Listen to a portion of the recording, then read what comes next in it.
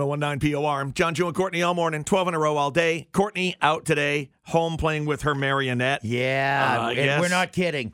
No, it's a very weird video that she made this weekend with her new marionette, and she does the voiceover in a very strange husky voice. What did she name it again? Ferdinand. Yeah, I'm Ferdinand, and I'm looking for hot chocolate. And then it goes on, I'm serious, and then it goes on this big adventure to find hot chocolate. I didn't watch all of it. I wasn't really tuned in. You should. I was kind of freaked out by it. It's But freaky. I did see, I skipped to one part, and then like Ferdinand the puppet was riding on like a box of Swiss Miss outside on the ice. Well, see, spoiler alert. Oh. Give away the ending there. Oh, gee. Sorry. I know you were dying to figure it out. It's pretty funny. It's on POR's Facebook page. If you want to watch it, just prepare yourself.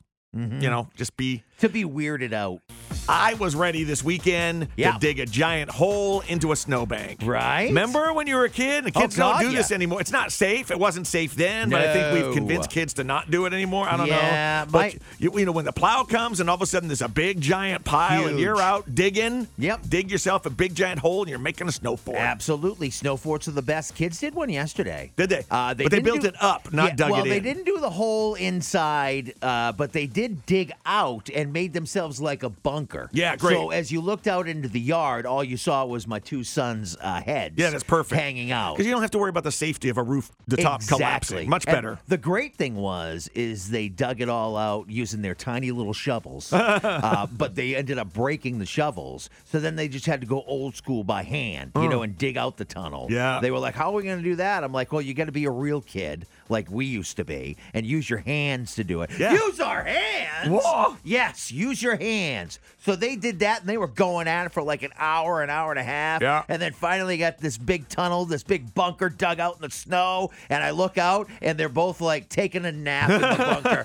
They're both like passed out. They got their drinks out there. I'm like, oh my God. But hilarious. was it sunny at that point? It was sunny. See, I love that as a kid and even as an adult. Like when you can just lay in the snow and that you feel that warmth and brightness of the sunshine. Totally. It's a good feeling. And they needed it because they were soaking wet, of course. Oh, because just rolling around in the snow in the yard. And I'd gone out there. I was watching them. They were trying to, because I had snowblowed the driveway on Saturday. And so there's got to be 2.5 feet up in Casco where I am. So much snow. There's just a lot of snow in the yard. So it had kind of built up on the edges, and they were using their sleds to like slide down the edge into the driveway. But they're knocking down more snow into the driveway. They're knocking down more snow into the driveway, but, I'm looking out there thinking, well, that's not a very big hill to slide down. And my wife's like, and this was after I had snowblowed, Saturday, like 2-3 times.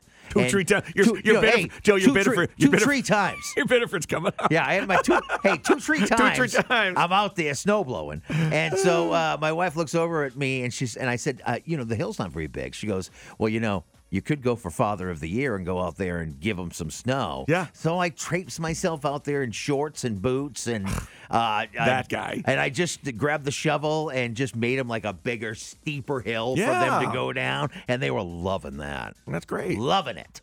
Now, soon they'll catch on and ask you to start snowblowing all the snow to one side of the garage so they can just sled off the peak of the roof down onto the snow on the ground. Thanks. I hope they're not up and listening right now because you just totally gave them a great idea. Yeah, no, I don't want them to do something like that. Of course not. I'm also new to this snowblower thing, so I'm trying to get them a big giant hill of snow. But I can't really figure it out with the snowblower, how to get it all into that one spot, because it just shoots out everywhere as you're moving along. No? Well, like, how do you make a big giant hill of it? You learn to control it. Yeah, I guess.